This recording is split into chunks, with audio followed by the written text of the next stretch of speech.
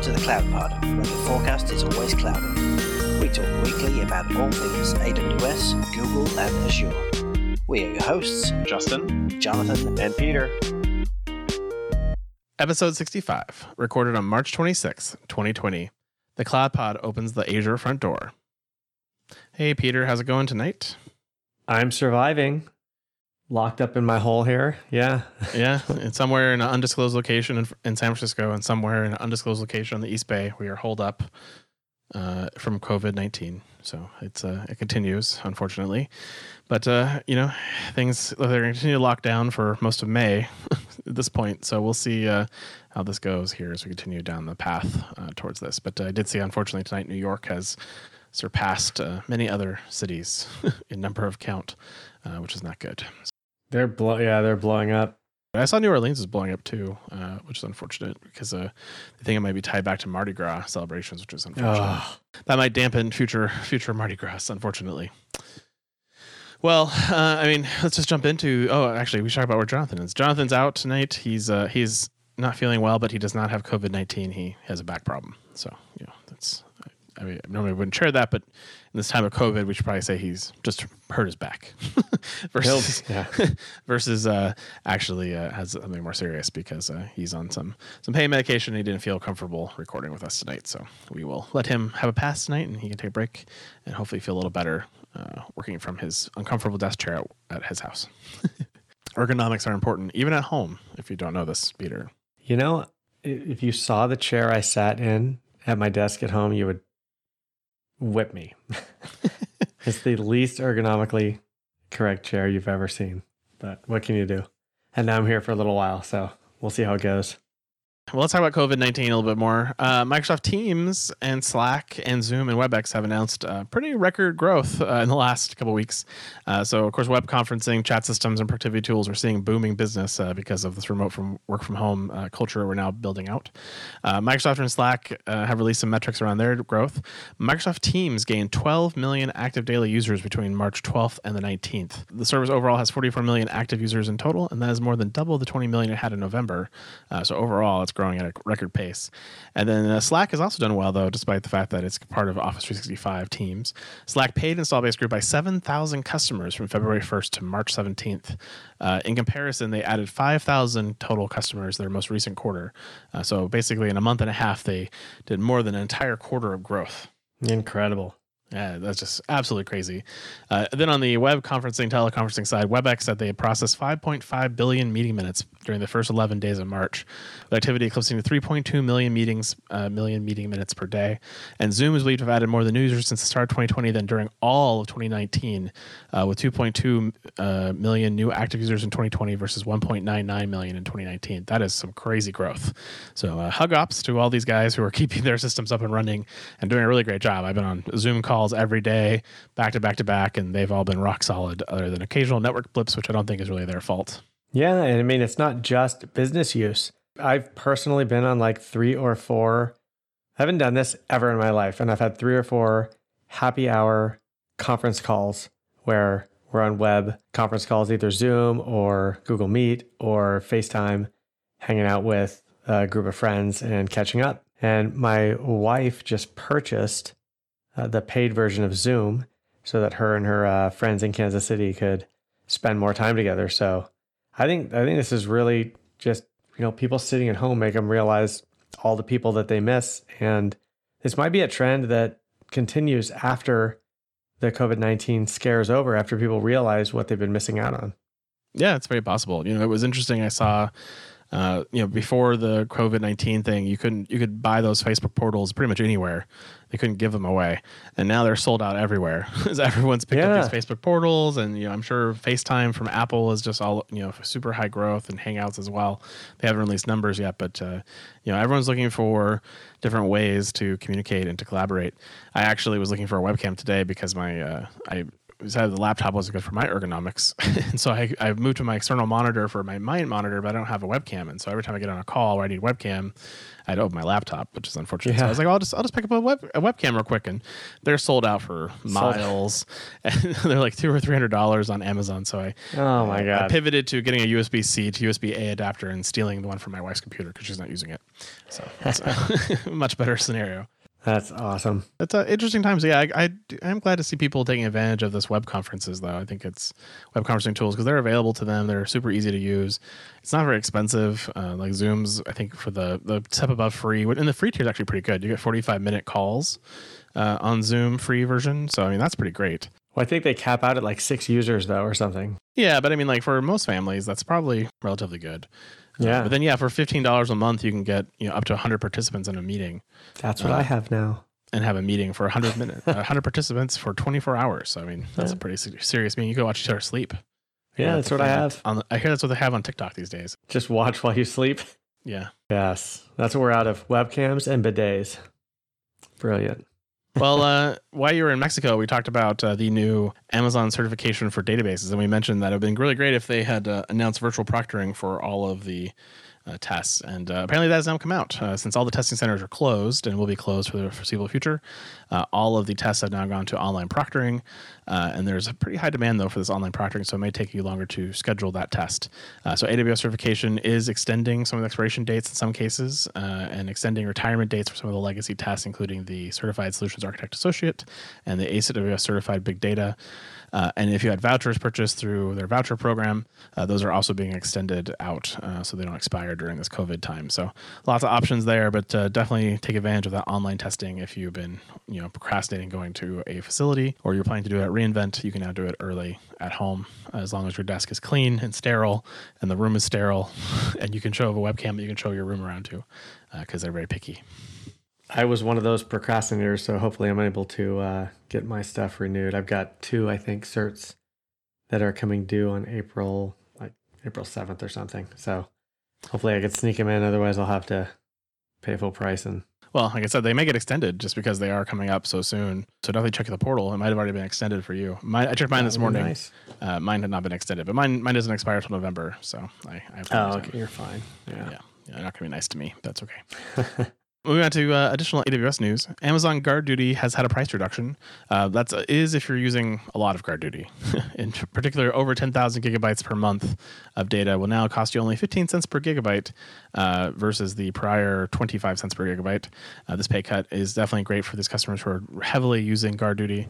And they're also offering more log file optimizations with fewer events being processed for threat detection, lowering your costs for all Guard Duty customers, which we talked about previously, where they're seeing common patterns and common scenarios where they can combine those alerts into one.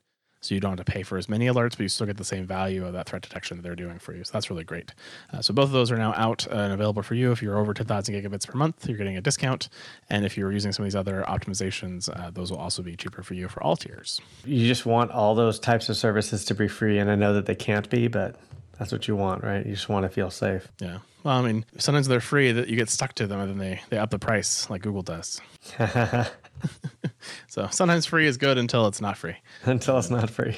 Yeah. We mentioned here on the show a couple weeks ago, too, that we'd seen some rumors on Twitter about CloudFront propagation times. And they've now confirmed this in a blog post. Generally, they say AWS CloudFront doesn't talk externally about performance improvements or blog about them. And they don't really believe in talking about them because they believe there's still work to be done and they want to improve it further. They've done several recent backend changes that have made a larger improvement to deployment configuration and the changes through their entire network. And regular punching bag Corey Quinn has even said that the things are much, much better as he's seen in the last few weeks. So before this, they averaged between 17 and 35 minutes, and now they're reliably pushing these changes within 5 minutes.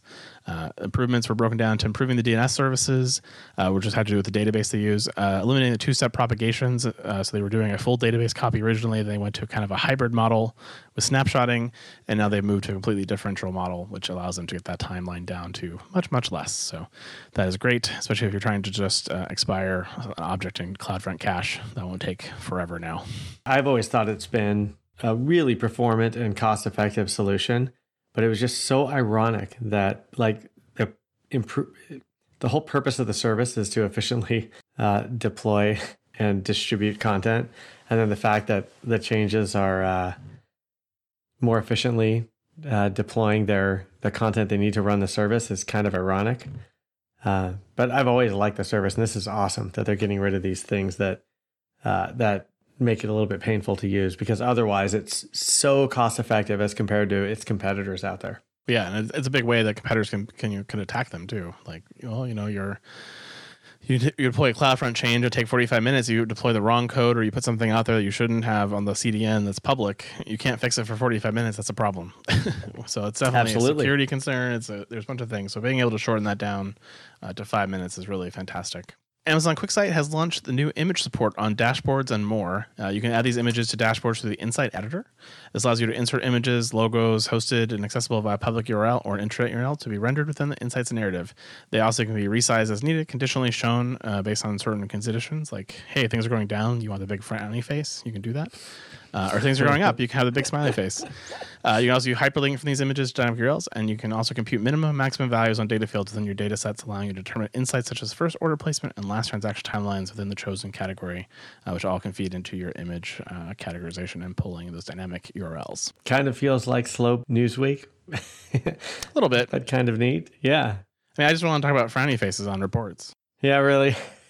I want that down arrow to be all sad faces, and I want up arrows to be all happy faces. That's how all my reports look.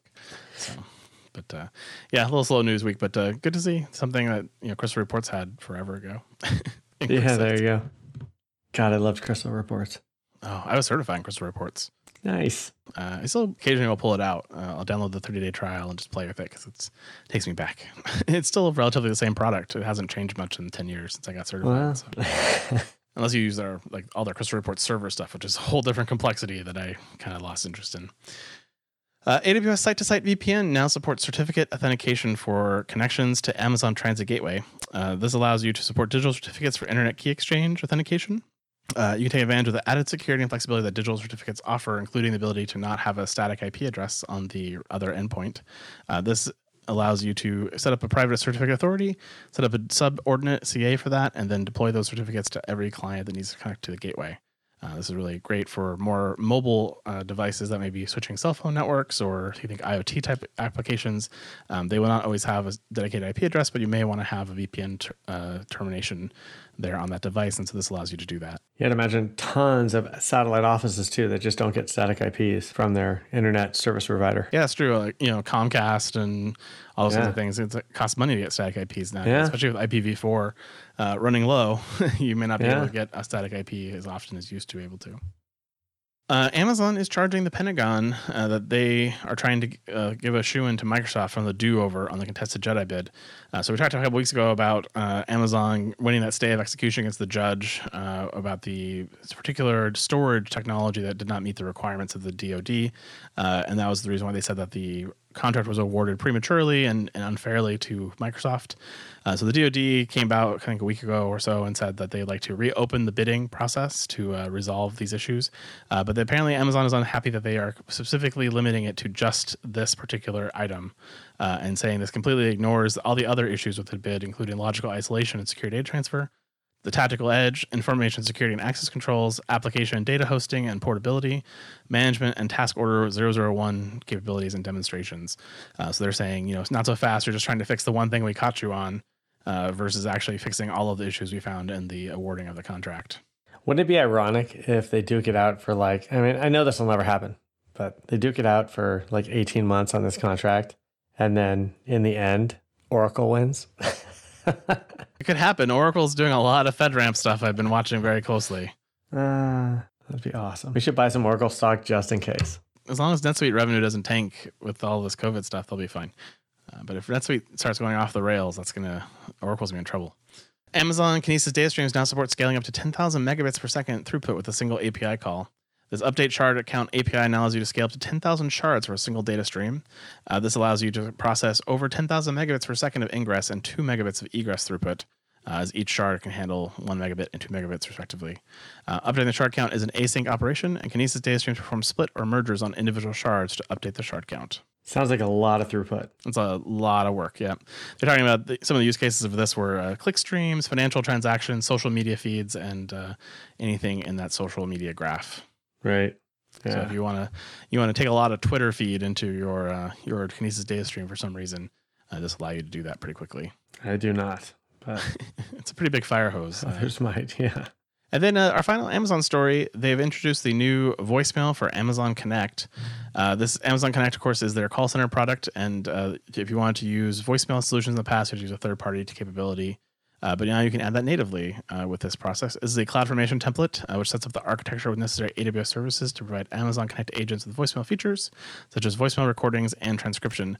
If you look at the CloudFormation code, it deploys Amazon Kinesis video streams, data streams for Kinesis, AWS Lambda, DynamoDB, S3, API Gateway, Transcribe, CloudFront, and Cognito, which has quite a few services, but none of them are EC2. So this is all very serverless in its methodology, but it's interesting because normally Amazon kind of builds these primitives and just manages this for you on the back end. But in this case here, they're actually asking you to do that with CloudFormation and run it in your own account. Yeah, and you'd imagine they'll probably take it from here to being something that is more under the hood and a slicker service. But it's cool to see how easy it is. I mean, this is a super quick sort of path to market for a product. Amazon's got a use case they want. They just use their own services, through a CloudFormation template together. It's like anybody could do, and they could release it ASAP. It's super cool. I assume that this is maybe an answer to, customers who needed the solution now and wanted Amazon to provide something, and Amazon's like, well, it'll take us a little while longer to build a service, but we can give you something today that will work and scale exactly pretty large. So it's nice to see some of these kind of coming out a little quicker versus waiting for the full platform as a service to catch up. Yep. Moving on to our Google friends. The Forrester Research has named Google Cloud a leader among public cloud development and infrastructure platforms. They're pleased to be the leader in the first time this Forrester Wave has ever been created. Of course, they are a leader right behind Microsoft and AWS. Forrester highlighted the global expansion and innovative development services of Google Cloud, and Forrester also gave Google the highest possible scores in reliability, storage, services, and security certifications. So pretty nice for Google. I did read through the more detailed Forrester Wave, and they had pretty positive things about Google and their expansion globally, in particular on data center growth. And but they did comment about Visual Studio. That really kind of gives Microsoft the edge. They are the number one in this particular Forrester Wave. And then they talked about some of the Cloud IDE stuff from AWS and some of the other things like Lambda that really helped AWS kind of maintain its number 2 place. So I think Google has a little ways to catch up, but maybe some of that no-code stuff in the future will give them a hand. Maybe. I just downloaded Visual Studio Code, and it's going to be replacing Atom for me. Yeah, so that was my New Year's resolution, was to move off of Sublime Text to VS Code, and I've been very happy with my pivot. Sometimes there's a couple of annoyances. I ran into a couple of bugs, particularly with extensions that I had to truck down through GitHub issues and try to figure out what's wrong with the code. But otherwise, it was pretty smooth transition, and I love being able to have Docker containers right there to test code, which is really great, all natively embedded. Yep, I now have so much learning to do with that. We'll see how deep I get into it. I don't do that much coding anymore, but we will see how it goes. It's funny, I use my IDE for notes and meetings. I use it for everything because all my notes are in GitHub and stored and synced there you go. as push requests. So I'm actually going to be writing some Ruby code or Ruby on Rails. So nice. We'll see. You put that into some Lambda functions, maybe? No, it's a Ruby on Rails app that runs on old school servers. Oh, nice. But that's okay. It's pretty fun. We do all our resource scheduling through a custom tool. So that's pretty cool. Hey everyone, Jonathan here. I just wanted to take a minute to thank the cloud consulting gurus at Foghorn for helping make the CloudPod possible. These folks truly get it. Cloud consulting experts since 2008, they are premier tier partners with AWS, Google Cloud Platform Silver, and Microsoft Azure partners. From multi-cloud to containers to moving full production workloads to the cloud under the tightest compliance, Foghorn's team of full-stack cloud engineers have been there, done that, gotten the t-shirt, and are ready to share their experience with you. If you're in the market for some talent to supplement your team, visit www.fogops.io/thecloudpod. www.fogops.io/thecloudpod. Foghorn, the promise of cloud delivered. Well, the at the virtual game conference this last week, Google announced, or Google, first of all, this article talks about the Agonies project, which is an open source game server hosting and the scaling project built on Kubernetes, which was co-founded by Google Cloud and Ubisoft to offer a simpler option to host game servers. And for those of you who are familiar with game servers, typically, if you think about a very large game like World of Warcraft or Fortnite or any of these things, they require dedicated hardware. They require fleets of these servers in multiple regions to give you the best latency possible. And managing and scaling these fleets of servers can be very challenging and very costly, especially if the game doesn't work. So you spend millions of dollars and no one plays your game. It's really a pretty big sunk cost, and it can actually make or break a lot of games that would have maybe found an indie following. It would have lasted for a lot longer, but because they had all this extra debt tied to servers, they actually go out of business and can't really fund those games long term, which is really a bummer for a community who may like the game. But anyways, the Agonies project now has the new ability of Google Game Servers Beta. This is a new service that allows you to run a managed service offering of Agonies. Whereas Agonies is a deal for managing regional game server clusters, Game Servers supercharges Agonies to simplify managing global multi-cluster game server fleets.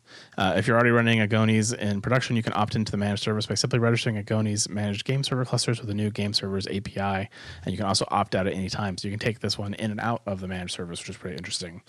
So if you're massively scaling very quickly and you need more control, you can do that. If you're in a more steady state, you can give it to the managed service, and they'll keep it patched and updated and working as you want it to, which is pretty nice.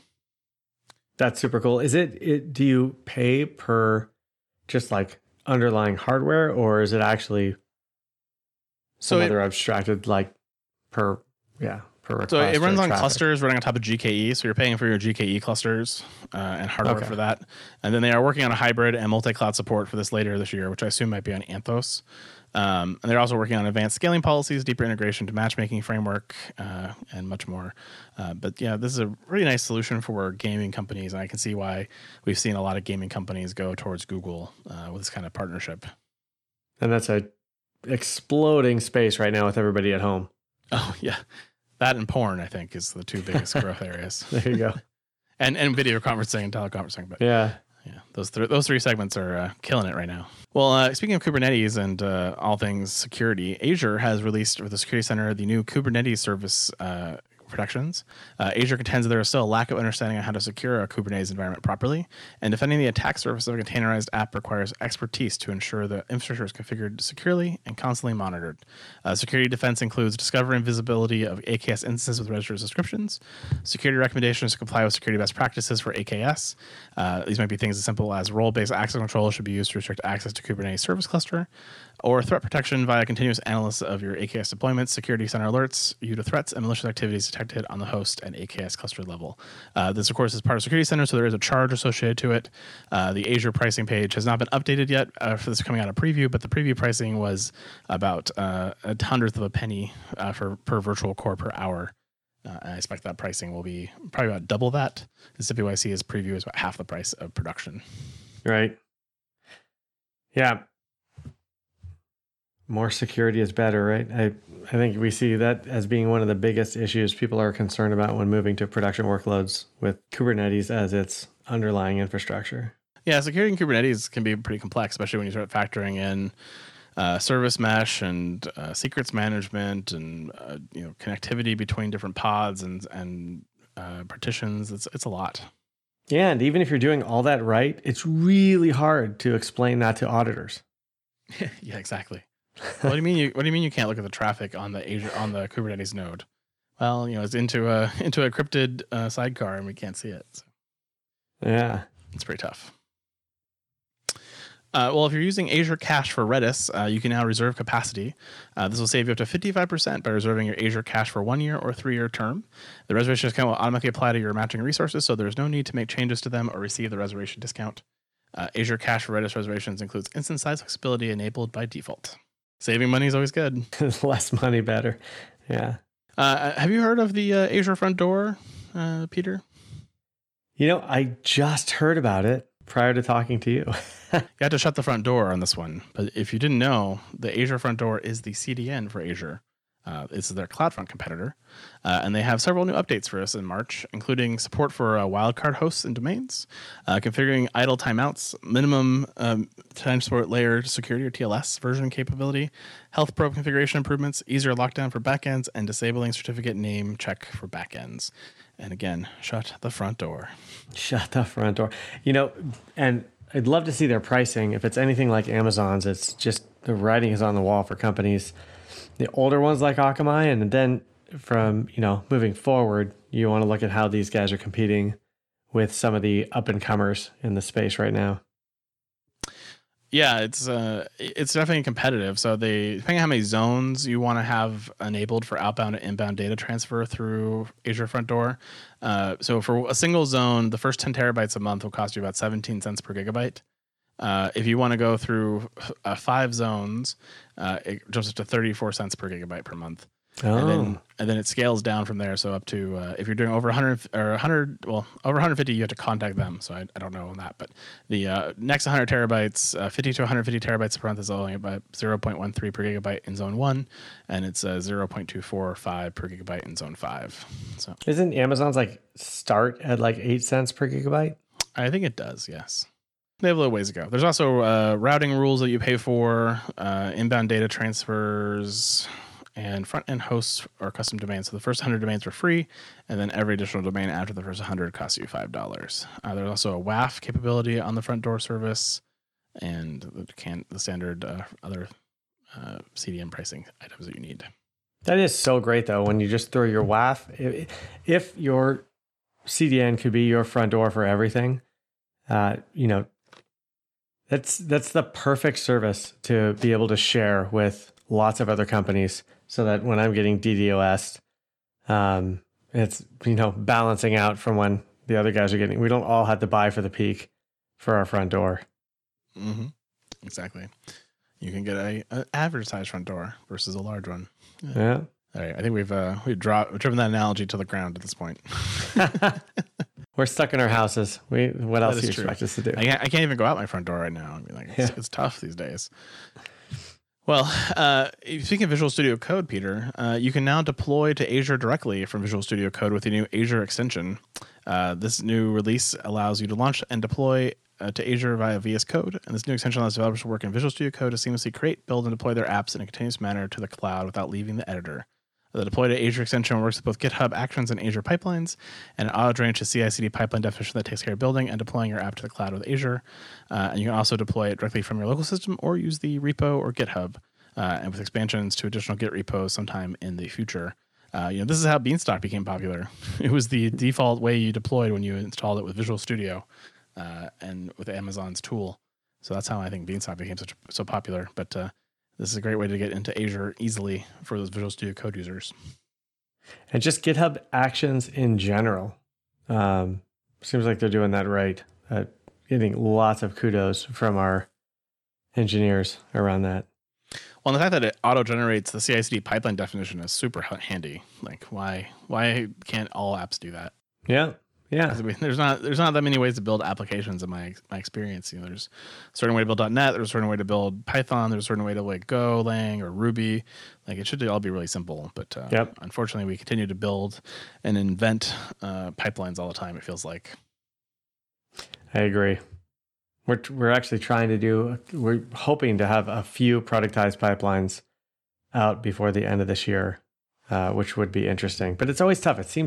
It's weird. It's one of those things where it seems like 90% of the work is all the same, and then for some reason everyone's stuff ends up completely different by the time we're done with it. So we'll see how it goes when we go through the process.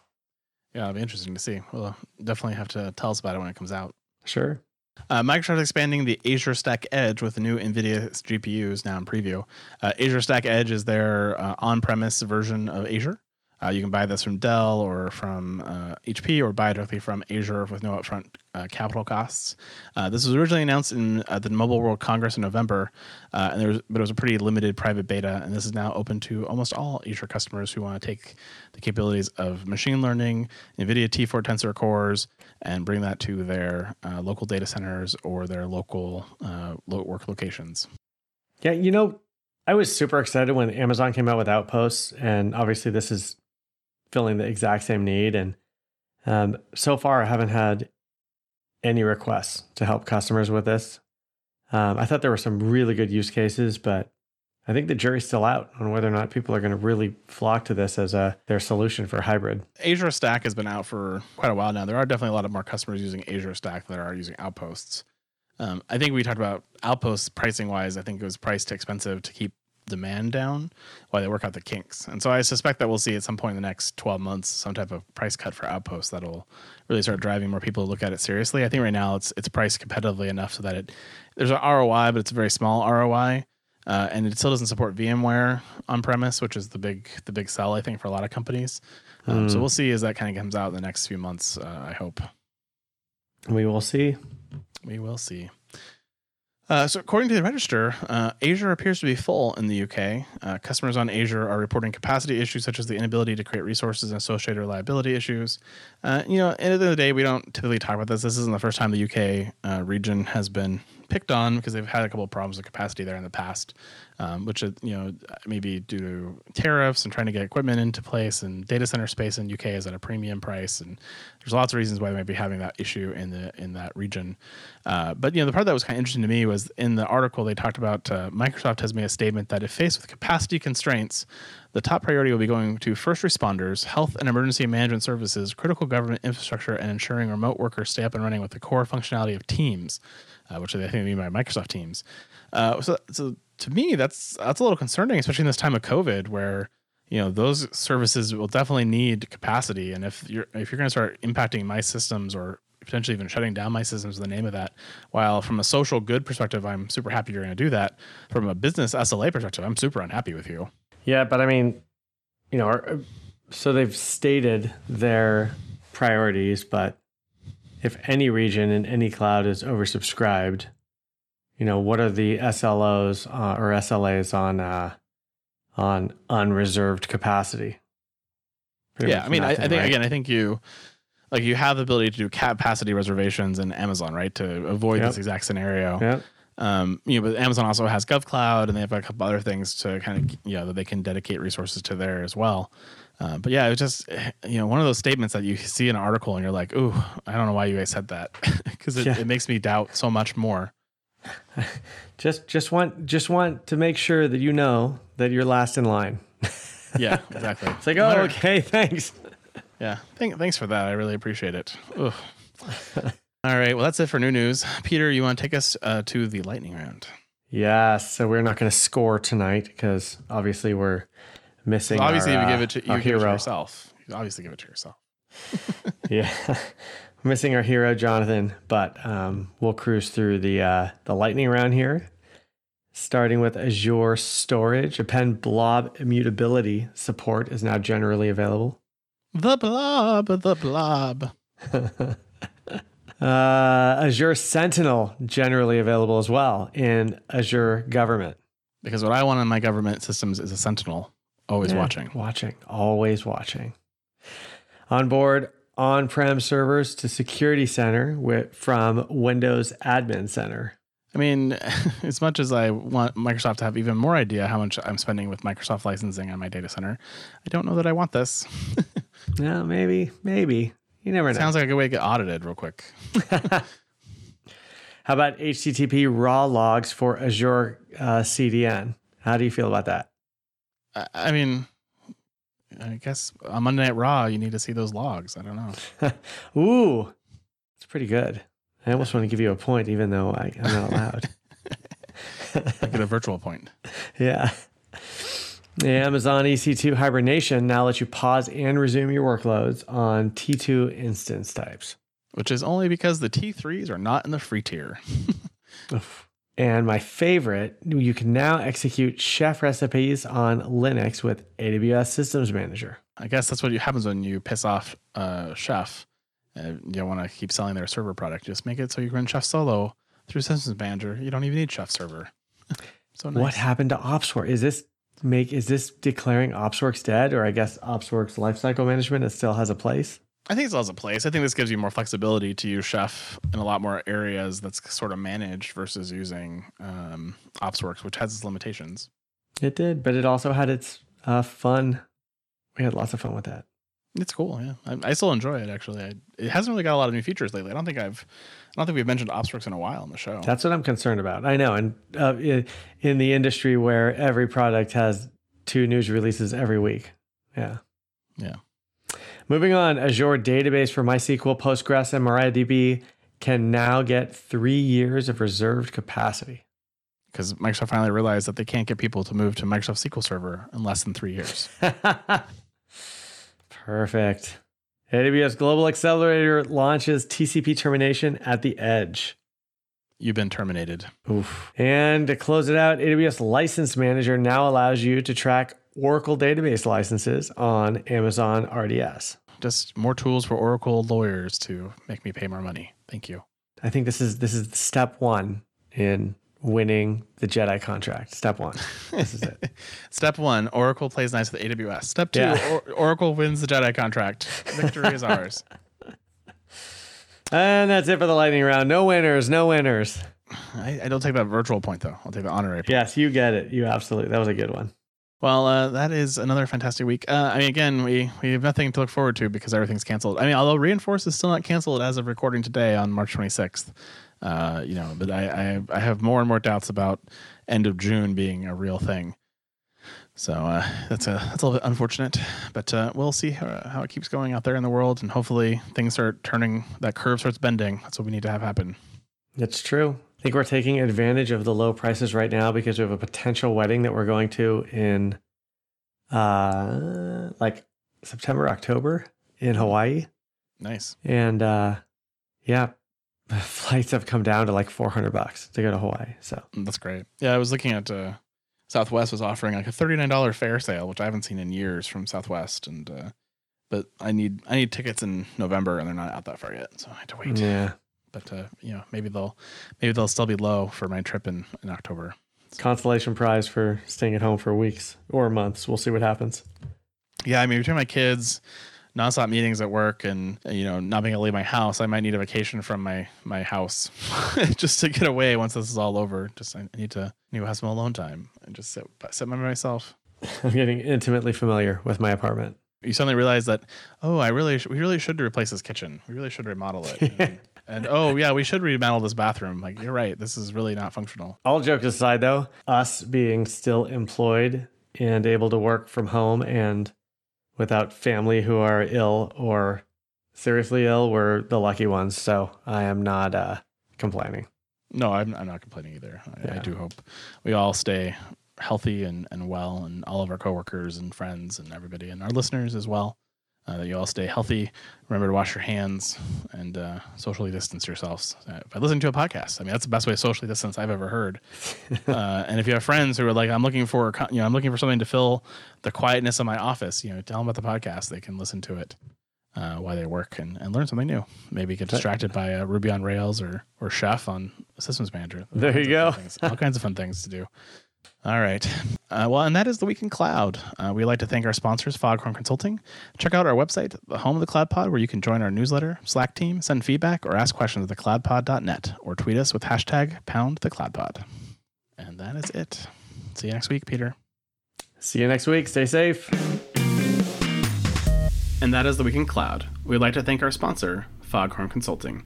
Subscribe on iTunes or wherever you get your podcasts, and tweet us your feedback at #thecloudpod. Or join our Slack channel, go to our website, thecloudpod.net, for sign-up instructions.